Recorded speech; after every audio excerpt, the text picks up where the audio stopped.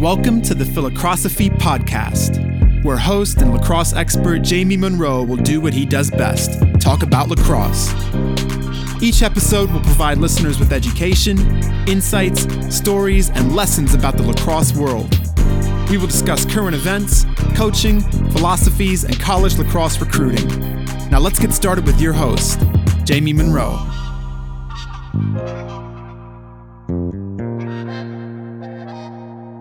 All right, so Lars Tiffany, head coach at the University of Virginia, former teammate of mine at Brown University. We were captains together back in the day. So awesome to have you on my podcast, which is called the Philocrosophy Podcast.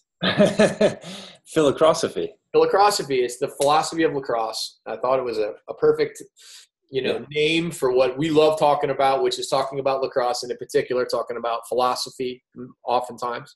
But welcome to the podcast, Lars. Awesome to have you on here. It's great to be on here. I wonder if we can make that term mainstream. Webster's continues to add words to their dictionary every year. I wonder if we can. That is a great call. I think, JM3 Sports is going to have to get a little bit bigger before that happens. We'll just keep on with our philocrosophy concepts and podcasts. But, hey, one of the things that I wanted to do with you is just, if you could, just give us a quick rundown on your path to getting where you got to. Obviously I know the path, and we started on part of this lacrosse path together back in the late 80s, early 90s. But talk to us about your path as a player and a coach, just to give these listeners an idea of how you got to where you got. Sure. I'll do the quick version. Started playing lacrosse in sixth grade in Lafayette, New York. Felt really fortunate to grow up in the town I did, because Lafayette is adjacent to the Onondaga Native American Reservation. The Onondagas are one of the 6 tribes of the Iroquois. So immediately I was immersed into one of the original lacrosse programs. If there is an original youth program, it's the Native American Reservation, right?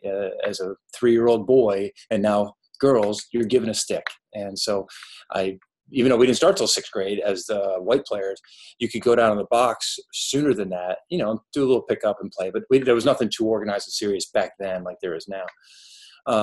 So played for 6 years in the Lafayette school system, and joined you and a lot of great guys at Brown University. Get to play some great lacrosse there under Dom Starsia.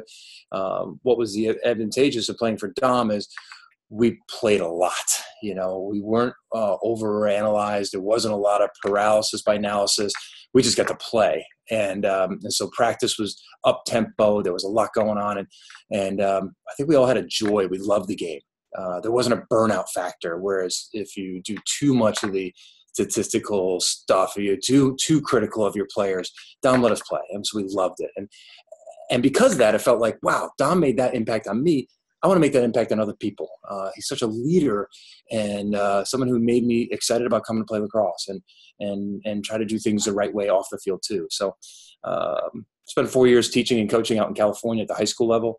And then I was working on my veterinary. I was trying to go to vet school. I want to go to Cornell Vet School. It was almost a post-bac year, taking some microbiology, physics, and organic chemistry, and fell into women's college lacrosse coaching at Le Moyne College, because a girlfriend at the time wanted to get involved with the program. And we had a lot of fun. We had a tremendous amount of fun together. And then the men's job opened up the next year. Shane Lynch took the head job. I joined him as an assistant, and that's 1995. And here I am, still coaching college lacrosse, and learned from some great guys along the way, Rick Soul, Jim Stagnita, and I've had some great coaches. So fortunately, I got to go back to our alma mater, coached there for 10 years, live in Providence, Rhode Island, which is fantastic. What a great city. And now here in Charlottesville, Virginia. So you went Le Moyne to W&L with Jim Stagnita. Yes. Right? And then he did a couple nice presentations for me with my coaches training program. Great guy, still coaching at a high level. And then you went up to Dartmouth with Ricky Soul. Exactly. I learned so much from Jim Stagnita. Again, we played for Dom. We pushed the tempo. We had a lot of fun. We competed. But from Jim is where I started understanding, wow, the strategies 66, big, little, invert defenses, just more complicated schemes. A lot of the X's and the O's. Yeah. Exactly. And so when I left Washington Ali after being 2 years in Lexington, Virginia.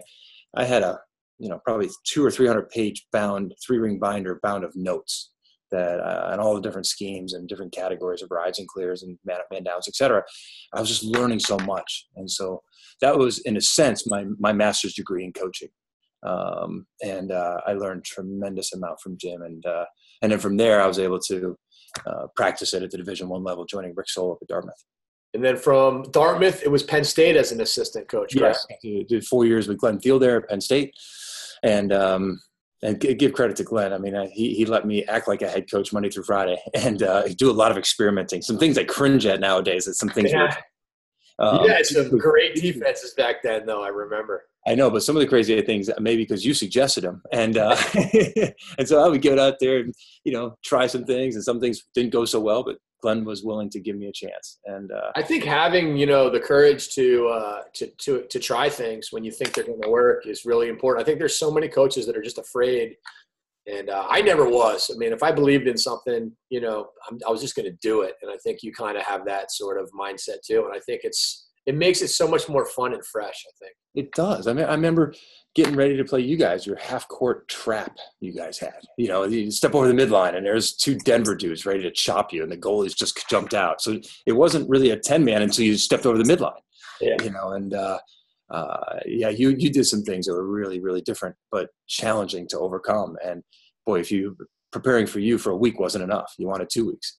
Well, and it's funny too. I mean, like, in those years, I remember the reason why we went to full pressure was because I remember in 2005, we had a good team and we got our butts kicked by North Carolina. And we had the best game plan. And it was just like, we were going to shut off sometime, do all these things and play traditional defense. And, we were like, you know what?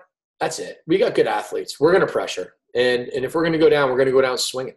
And we kind of took the level of pressure to another level. But yeah. This is what happened, though. And this is something that I do think, and tell me your opinion on this. Denver between 2005 and 2008 went from being a top 25 team to a top 12 team.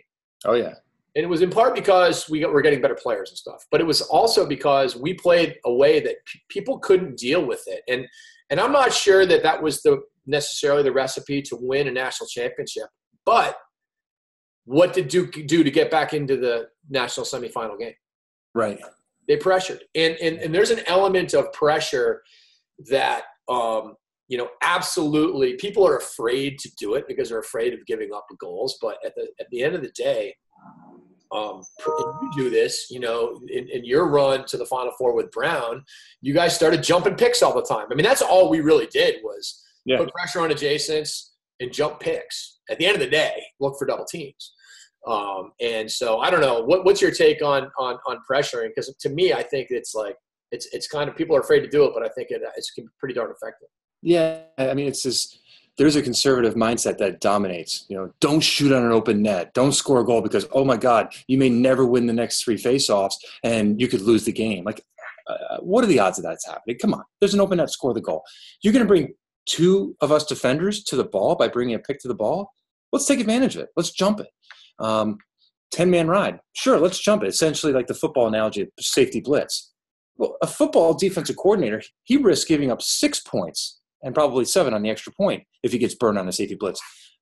We give up 1 goal. We're probably going to give up 10 to 13 goals anyways. I mean, the risk reward there, what's the consequence is not that tremendous in a sport where there's a lot of goals being. So I'm with you. Just you want to have that mindset. And boy, it's fun as a defender to go out there, being given the green light. And so what you guys did a really tremendous job was to take advantage of your athleticism. Plus, let's not forget the altitude advantage you had. You guys had your lung capacity seemed to be double the rest of us. And so don't let us breathe while you're chasing us, especially when we're playing at your place.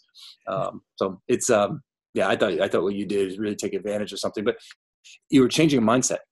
I'm seeing more teams start the 10-man ride. It's interesting. Yeah. I'm seeing high school coaches do it. I'm seeing it's not mainstream yet, but it's starting to become acceptable. But you were doing things before it was acceptable. Well, and so you went from Penn State to then being the head coach at Stony Brook? Yes. Got my first opportunity was on Long Island for 2 years out in Suffolk County. It was a fantastic opportunity to be what a tremendous stadium. I mean, really cool place. Yeah, that was cool. Stadium. Stony Brook to Brown. Stony Brook to Brown, 10 years back in Providence. For 10 years. 10 years, yeah. 10 years. What a great town. I mean, it's always been a fun town. But, since you and I graduated, the Reformation, the Renaissance, really, of Providence, Rhode Island, as they uncovered the river and, just a beautiful downtown. So I love living there. I love living on the water. Yeah, that's cool. All right, so my next question for you. Who would you say have been the biggest influences on you as a coach? Well, certainly Jim Stagnita, because it was the aha, like, oh my gosh, I thought we'd just get into two triangles and play, and if you get beat, the nearest guy slide or help out or do something, and so all of a sudden there was this, wow, you could really have a plan, a methodology here of slide schemes, a methodology of offenses that take advantage of certain slide schemes. And I mean, it really was training that we just don't really have. I mean, what's really cool about what you're doing is you're sort of giving some people an opportunity, through your tutorials, through your videos to train themselves. But there really isn't that opportunity to get a master's degree at coaching. It's certainly specific to our sport. I got that from Jim Stagnita. So it was fantastic 2 years. So he's definitely the biggest influence. Certainly Dom Stars is the biggest influence of being a man, how to be a leader, how to treat other people.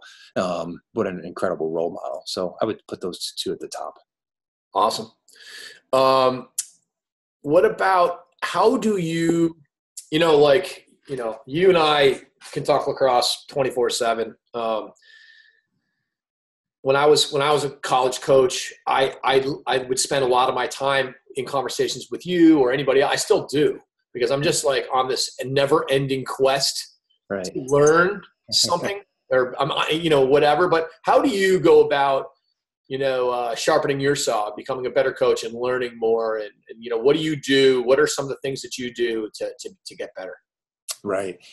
Well, one thing we've done down here is we've really attacked the team development piece that more than I've ever done before. And so that's been the new challenge. I guess 4 or 5 years ago, the new challenge was, let's play a whole lot faster than we ever had in the past as coaches.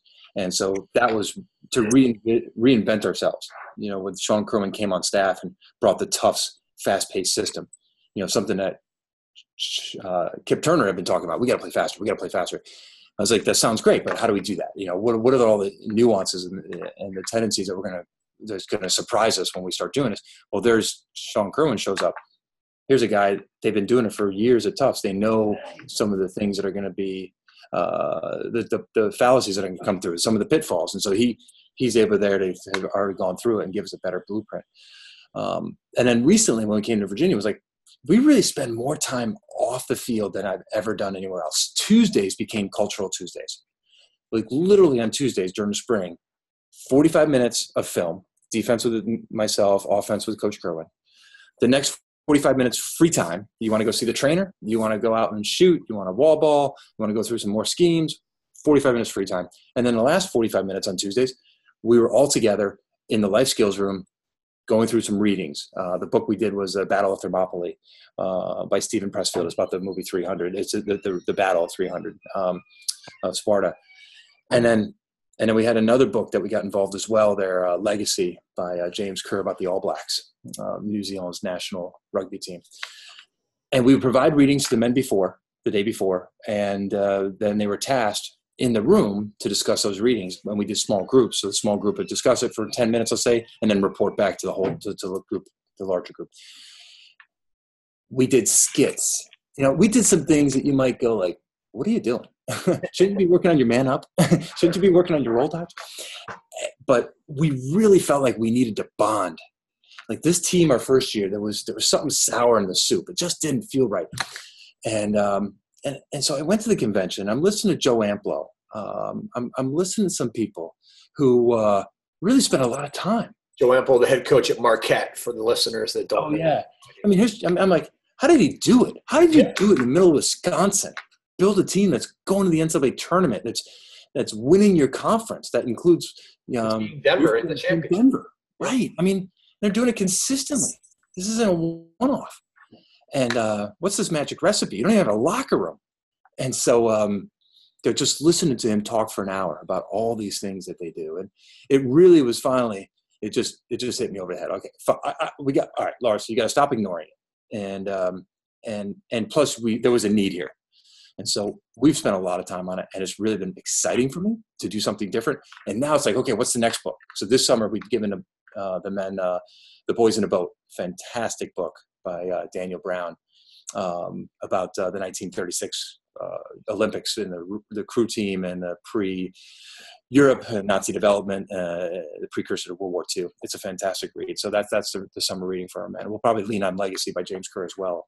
It's a great formula for developing, for diving into the characteristics that happen to all of us, whether it's the business world or the athletic world, dealing with pressure, character, all these things. So the aha moment for me though, Jamie, when we were doing this, because I was like, what's the buy-in going to be, was the first time we had a small group report. It's like, okay, hey, I need somebody to stand up and do this. As I was going, and they finished, as I was going to the second group, one of the individuals in that group was already standing up to present. I didn't have to beg somebody. And then as I was going to the third group, somebody was standing up. Like, they wanted their opinions to be heard. They were willing to be vulnerable and share their thoughts. And again, this is a group that was more self-centered than others focused when we first got here. And so that was a big transformation. So that's, to really answer your question, those are some of the things that we're doing to challenge ourselves. On the field stuff, the X's and O's, it's, just studying as much film as we can. I love that. I love watching film. Like, oh, why are they doing that? Why are they rotating counterclockwise with their invert defense there? Why? And so just, they do that on purpose? Right, exactly. No, that couldn't be on purpose. Wait a minute, they did it the next 3 times too. Wait, they're going over their head at the goal line and sliding? Oh yeah, there's an old Jamie Monroe tactic. Lars, where's he going to put a stick? Where's he going to put a stick? He's got to tuck it. He's got to bring it right in front. But yeah, just watching a bunch of game film. And, it's fun, too, to get together with staffs. I have a staff. Our first year here, we had Lynchburg come up with Steve Kudelka and his staff, and J.D. Clark with Limestone. 2 very successful programs in Division II. The old staff get together and share all your information. Yeah. It's cool. Yeah, and it's really cool, too, to get some really strong staffs like those two and not have to worry about, like, oh, we might play you guys, later in the playoffs or something, and because sometimes you do get a little guarded depending on if you know the staff well, or you may play them. So it's fun to do that. I love that. That's why you don't have to worry about me anymore. You can tell me everything. Well, no, you tell the whole world everything I tell you. Well, I am going to be giving you access to my coaches training program. I'm fired up for you to check it out and see if there's any good info in there. But you'll find a few nuggets. Oh, definitely. Yeah. I saw some of our opponents in there, but some of your opponents, Netsy giving his own offense talk. Yeah, but it's so important to be always listening, because even if you're not going to change yourself, you want to know what you're going to have to deal with, how you're going to have to counter, the opposing offense that you're going to be that's coming at you. So yeah, it's so many times too. Like, you learn stuff. If the quote I love the most is the John Wooden quote, which is like, it's what you learn after you know it all that really counts.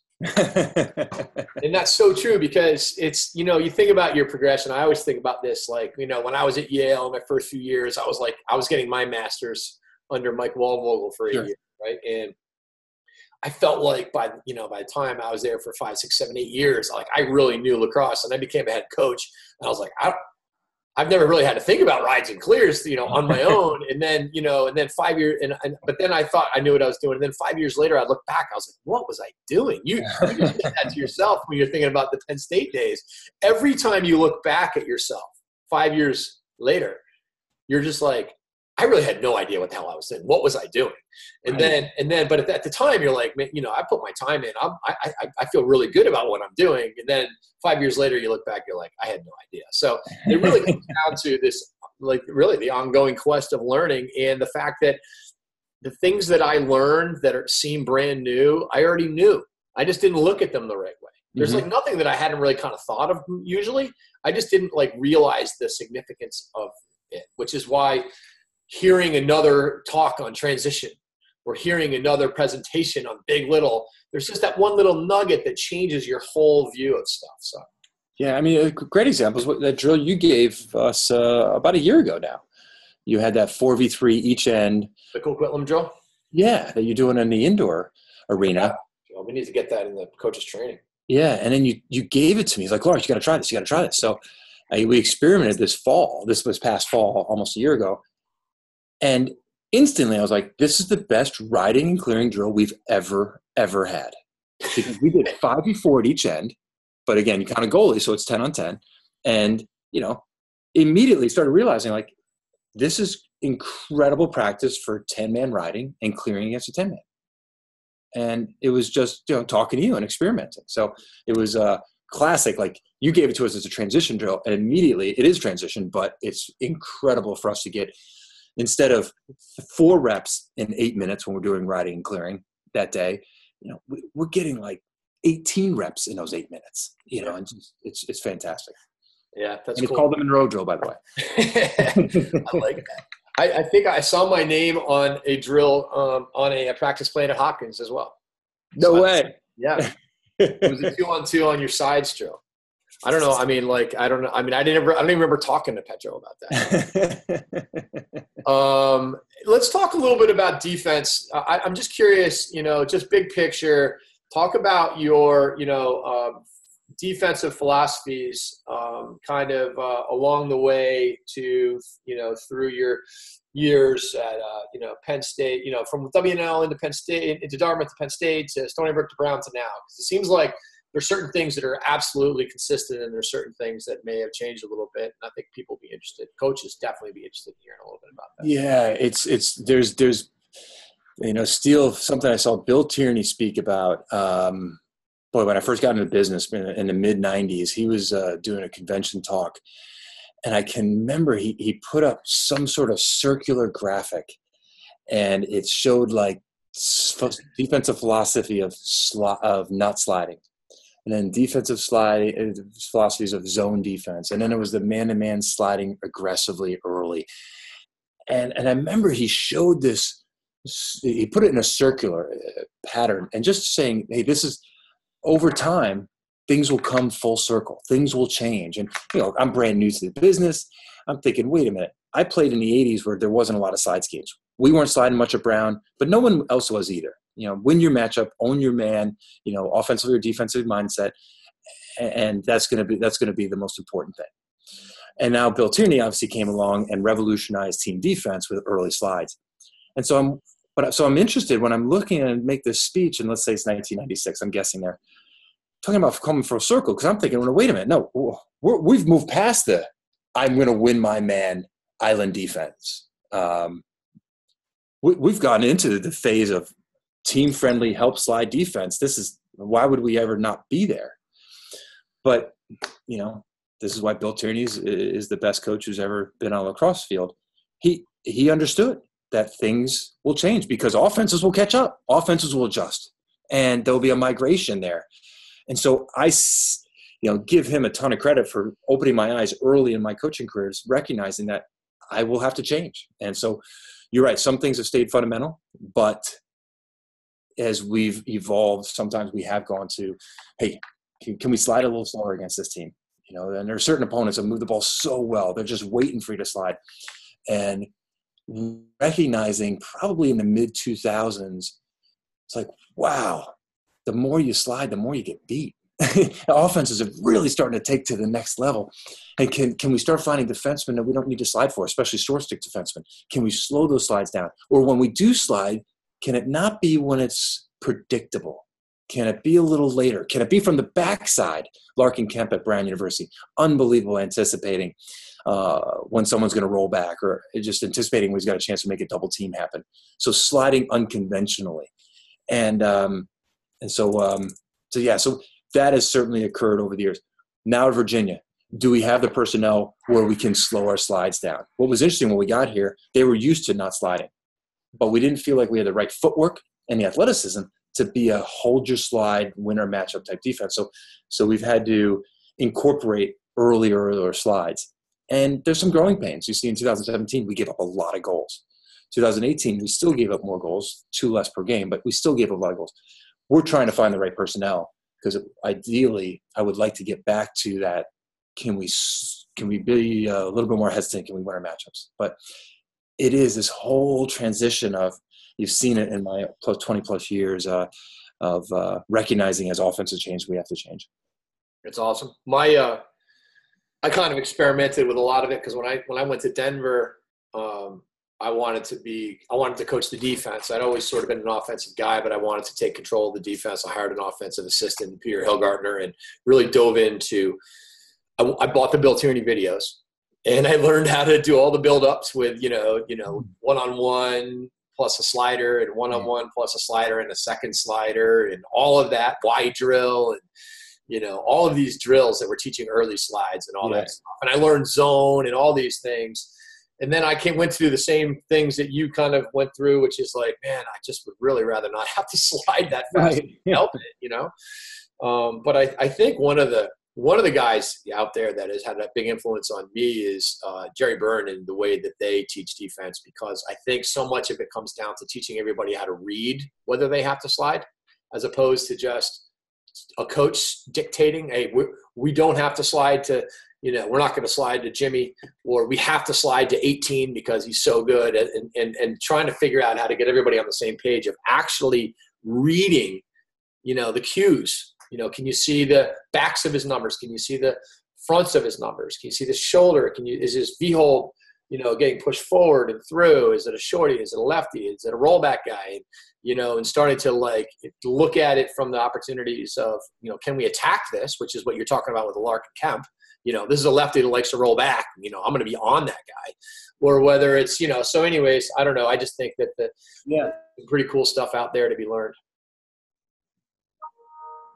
Oops. No, I think you're right. And Jerry Byrne is the best defensive coach in the country for me in my opinion. But it's really this sort of in line with what you're seeing from the new military strategy of decentralizing command away from headquarters and giving more decision-making and autonomy in the trenches.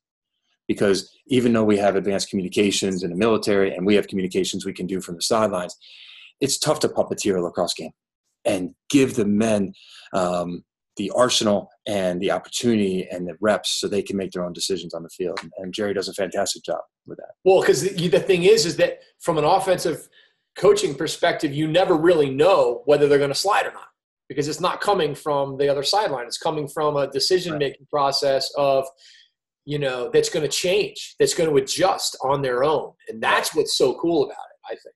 No, you're right about that. As opposed to looking at the defensive coach and like, oh, he just signaled this, they're going to be sliding adjacent, so let's react.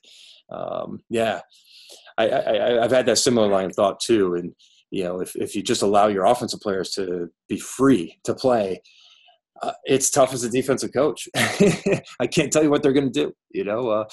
I've just got a better seat than most of the other people in the stadium right now. I hope I've coached you well Monday through Friday, because I can't help you on Saturday.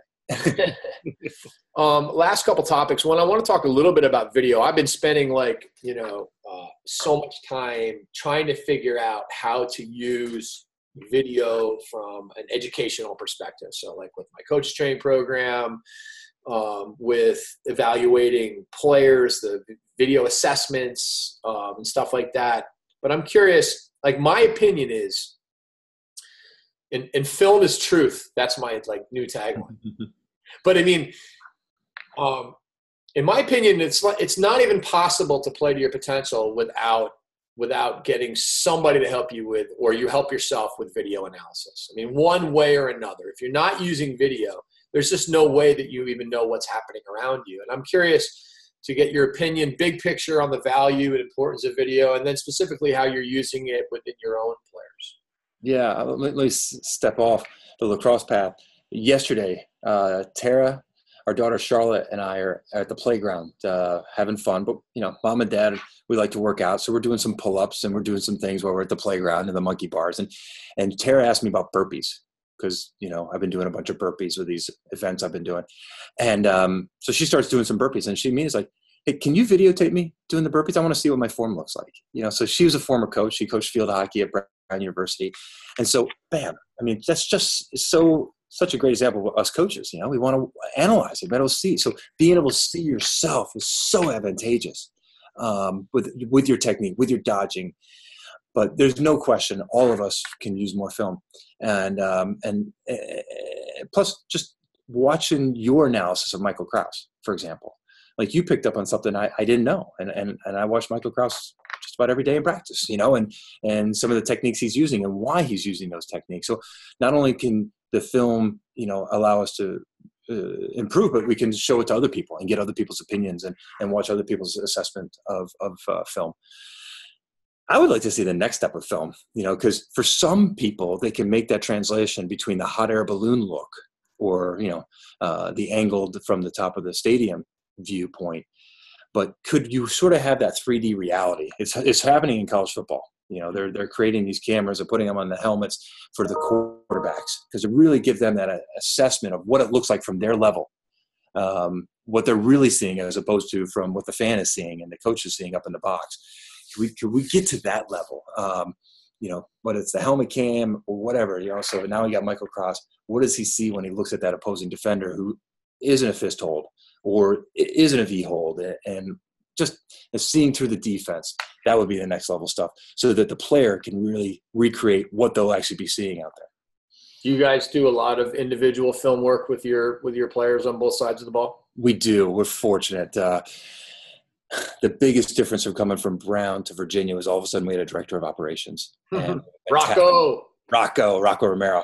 That took so much off the plate of Sean Kerwin and Kip Turner, that they can really now focus on just coaching. And so right outside my door is where Kip and Sean are, and guys are in there all the time. We had quite a few guys came through at Brown, but it is continuous flow of men here. And so they're always watching film. And I think Sean really, really loves it, as does Kip, where they can watch practice, break down practice, and have clips ready. So when Laviano, Krause, and DeMario showed up for film, it's already prepared.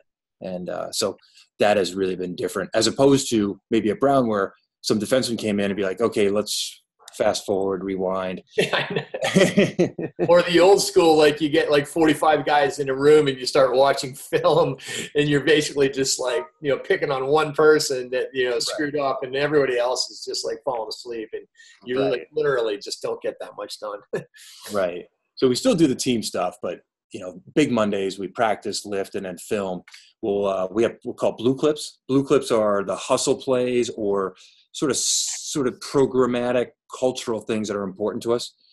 Whether it's, picking up the ball and moving it right away, or just general things that are not specific to the team offense or specific to the team defense. And so we'll do blue clips for 10 minutes, goals against, the goals we gave up on Saturday, the goals for that we scored. And so that is the group film that we'll do together. And I like doing that together because it's sort of a way of putting away the game on Saturday. And then on Tuesdays, as I referred to earlier, now we're really going to break them up into their different parts. But then the individuals do come in and meet with Sean and Kip. And so there's a lot of film. Now, one thing, we're big fans of coming in to watch film. That's not always afforded at certain schools, the luxury of that, or students being able to have time.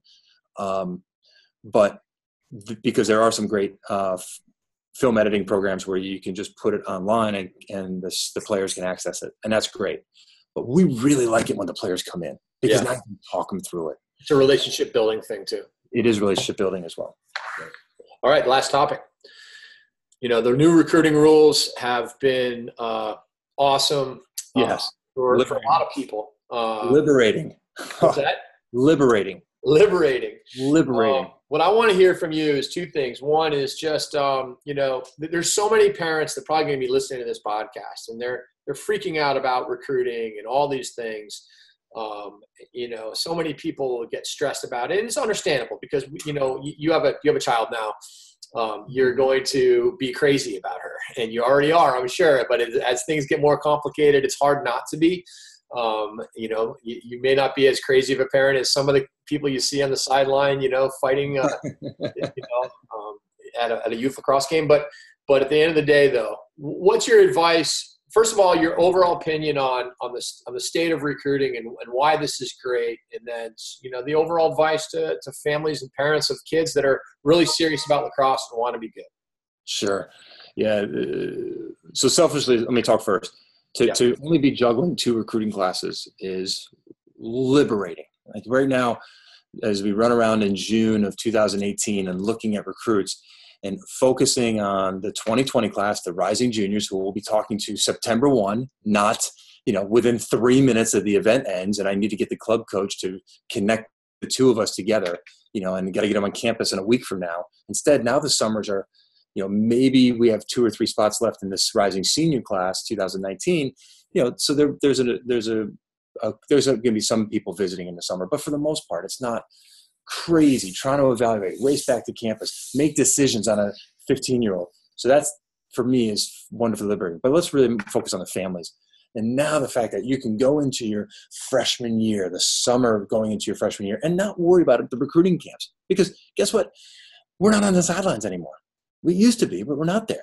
And now even going into your rising sophomore year, I've been to a couple fields where there's rising sophomores, but typically, and that's the class of 2021 right now, but that's typically because I've got some downtime and the 2020 game is in a half hour and there's nothing going on right now. And there's an all-star game. I'm like, all right, I'll watch the all-stars to the 2021 like I did on Long Island Friday. But I had nowhere else to go for 45 minutes. I didn't just especially appear. So it just takes that pressure off the families and the boys and just playing the game and not worrying about being a finished product as a sophomore. Now, oh gosh, my left hand isn't any good. I better not go out in this game and try to do something left-handed because it'll be exposed that I don't have it. So I better do everything right-handed. Instead, no, experiment. Still, this is, everything. We're all growing. Even when we're out of college, we're still growing and experimenting. Just go out there and play and compete and try it. As opposed to, this coach is going to make a decision on me today. I better not make any mistakes. So I just think that's liberating for the families and obviously taking all that pressure off. Now, you going into your junior year, the pressure is going to start getting there. You got to get to the right events. You got to make sure you're going to be seen, and your club coach is probably sending out some notes on your behalf. Hey, I know you can't talk to us, but September 1, want to know, just that, then it's just probably a bit of more appropriate timing. So, for the families out there, I would say, if you've got choices of club teams, some of you don't because you're in the middle of nowhere and there's only one club team in the area. But if you have choices, I would really go to the ones that really emphasize education and see if you can do a test drive. What do you mean education? Just the practices, how much training, how much fundamental skill development are we talking about? And see if they'll let you do a test drive. They may not. They'll say, hey, can we come to a practice or two? And if we have to pay, we just don't want to pay the full year rate. We just we'll pay by the practice. Just see what it's like, and see what the instruction is. Because a lot of people will sell one thing and they may think they're doing a great job coaching. They may think they're giving it, but I know if my daughter played for a Jamie Monroe Club program, there would be intense amount of small ball play, fundamental skills development before we went to game day. And that's really important. That's really, really important because just picking up the next weekend tournament where we're going to go to Ruby Tuesdays for dinner and stay in a Hilton and have fun eating pizza or whatever. What are we doing? We're just rolling balls out. And so I think there's just see where your son or daughter's best values are going to be and best opportunities to grow as a player are going to be. And so in terms of box lacrosse. Oh yeah, that's what's better small ball than box lacrosse, right? And you got this nation just north of us that keeps beating us, and yet we have 10 times the number of players than they do. And it's probably spend about 50 times the amount of money. Exactly. And I mentioned, we were talking offline earlier about the national development of Belgium soccer, and now they're a world power. They did this 15 years ago. They went to small play. And so, yeah, box lacrosse is fantastic. A lot of us in America play what we think is box lacrosse. It's not real box lacrosse, but if it's a smaller arena and there's more touches, then let's go with it. Let's take it. Even if it's smaller nets. Yeah, you want those smaller nets, if ideally. But if you can play real box lacrosse, and there are some entrepreneurs trying to create that in the U.S. There's more ventures. Boxall's doing a pretty good job with it. Yeah, I think there's some really exciting things coming along. If you can get your opportunity to get into that, what a step up. Boys and girls. I've known some girls who've played some box lacrosse, and their skills are so far ahead of their peers when they get to the field. You should check out the video. I did the Michael Krause analysis. Yeah, I did a bunch of them. Check out the Jeff Teat video I did. Okay. I put it in the link that I sent to you. But check out also Selena Lasota. She's a Canadian that plays for Northwestern. She's unbelievable, man. You would like want her on your right side. She's literally like that good. But yeah, and then it comes back to, I've really been on a kick to try to resurrect the Sandlot. I grew up playing sports, basically playing pickup games, particularly soccer. I was a soccer player really more so than anything else growing up. I grew up in Providence. There's a huge Portuguese contingency there, population, and I played pickup soccer at Brown every day of the summer from the time I was about 12 through 18. And it's how I became a good athlete. It was all pickup games. And now I'm trying to, resurrect that with our 3x and our street box and all that kind of stuff. But I think the one thing, and I'm curious to get your opinion on this, but I think the thing that people don't realize is that you can accomplish developing world-class skills in your neighborhood with kids just playing with no equipment, a tennis ball, and a small net. Do you believe that? I totally agree with that. And you don't have to leave the city limits. Sure, maybe once a year it's fun. You go to a different city and you get involved with some tournament. Sure. They're fun, they're exciting, but you don't have to travel. For the most part, most communities, there's a good enough lacrosse players right next to you, right in your neighborhood. And yeah, just creating what you're talking about. Now, it'd be wonderful if you didn't have to have parents involved picking up the Sandlot, but maybe we just got to plant the seeds. And I think that we've done such a good job of eliminating the Sandlot that we may have to help, resurrect it as well. You know what I do? It's funny. I have a 9th grade daughter, and I was like, you know what? She's playing field hockey last fall. I really don't want to take the time. I don't want to travel to any of these events as a 9th grade or in the fall. I don't want to take the time because I know that the practices aren't going to generally be that great anyways. You're not getting that many touches. Once a week for an hour and 15 minutes, we played some kind of a 3-on-3 game in front of the house. Okay. And what I did was I got a couple of high school boys that were older that had played for me. And I said, hey guys, listen, I want you to do private lessons for my daughter, but you're actually not even going to teach. All you're going to do is play. I'm going to give you $20 each. You're such a loser for hiring people to come play 3x with you. Like you have to pay your people to be friends. I was like, no, we're creating like this environment. So it was me, these 2 boys, my daughter, and a couple of her friends. It was 3 boys and 3 girls. Sometimes we'd have a real box goalie in there. I might slide him $20 to jump in and put the equipment on. Sometimes it was just sort of a 3-up. But we played all these different games. And I'm telling you, it wasn't just my daughter. I got better. Like I learned how to do some things that I didn't know how to do. These boys got so much better. One's going to Cornell, one's going to Utah. They're Division I caliber players that will tell you, Coach, I got so much better at finishing. Like my hands got so much better. And this is like what's missing, in my opinion, in our country. It's not just lacrosse. Like nobody plays pickup anymore. And you can't compete with the Sandlot from a level of skill and IQ development as well as love of the game. Right. Now, you and I talked about it. You said one of the best ways to assess a recruit is, if you could do it, is, playing a small little lacrosse game. If you don't have lacrosse, play some pickup basketball. Just get them in a 3v3 type setting. And all the touches and all the decision making, all that. But no, I love what you're talking about. And Tara and I were out there yesterday with our 3-year-old, and Tara's got the cones and lacrosse sticks and the field hockey sticks, and I just have to hire some 5-year-olds to play for them. Exactly. Pay him with a couple lollipops. But hey, Lars, thank you so much for joining me on this podcast. Maybe I can get you back on here sometime. Let's do it. Thanks, Jamie. Love talking lacrosse with you. Have a great summer. We'll be in touch. All right. Bye, buddy.